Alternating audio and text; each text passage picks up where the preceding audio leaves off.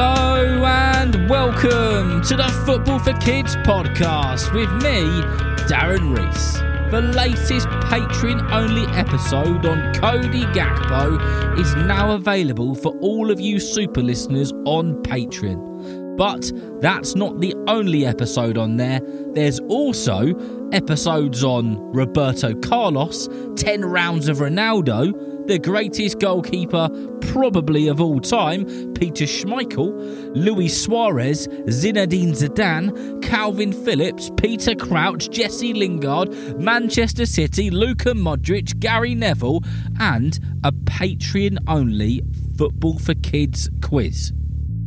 If you want to listen to all of these episodes and have access to the new Patreon-only episodes which come out on average every 2 to 3 weeks, then please ask an adult to click on the link in the description of this podcast.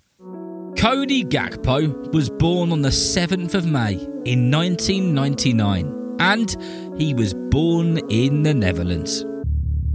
Cody grew up loving football and being very dedicated to his faith.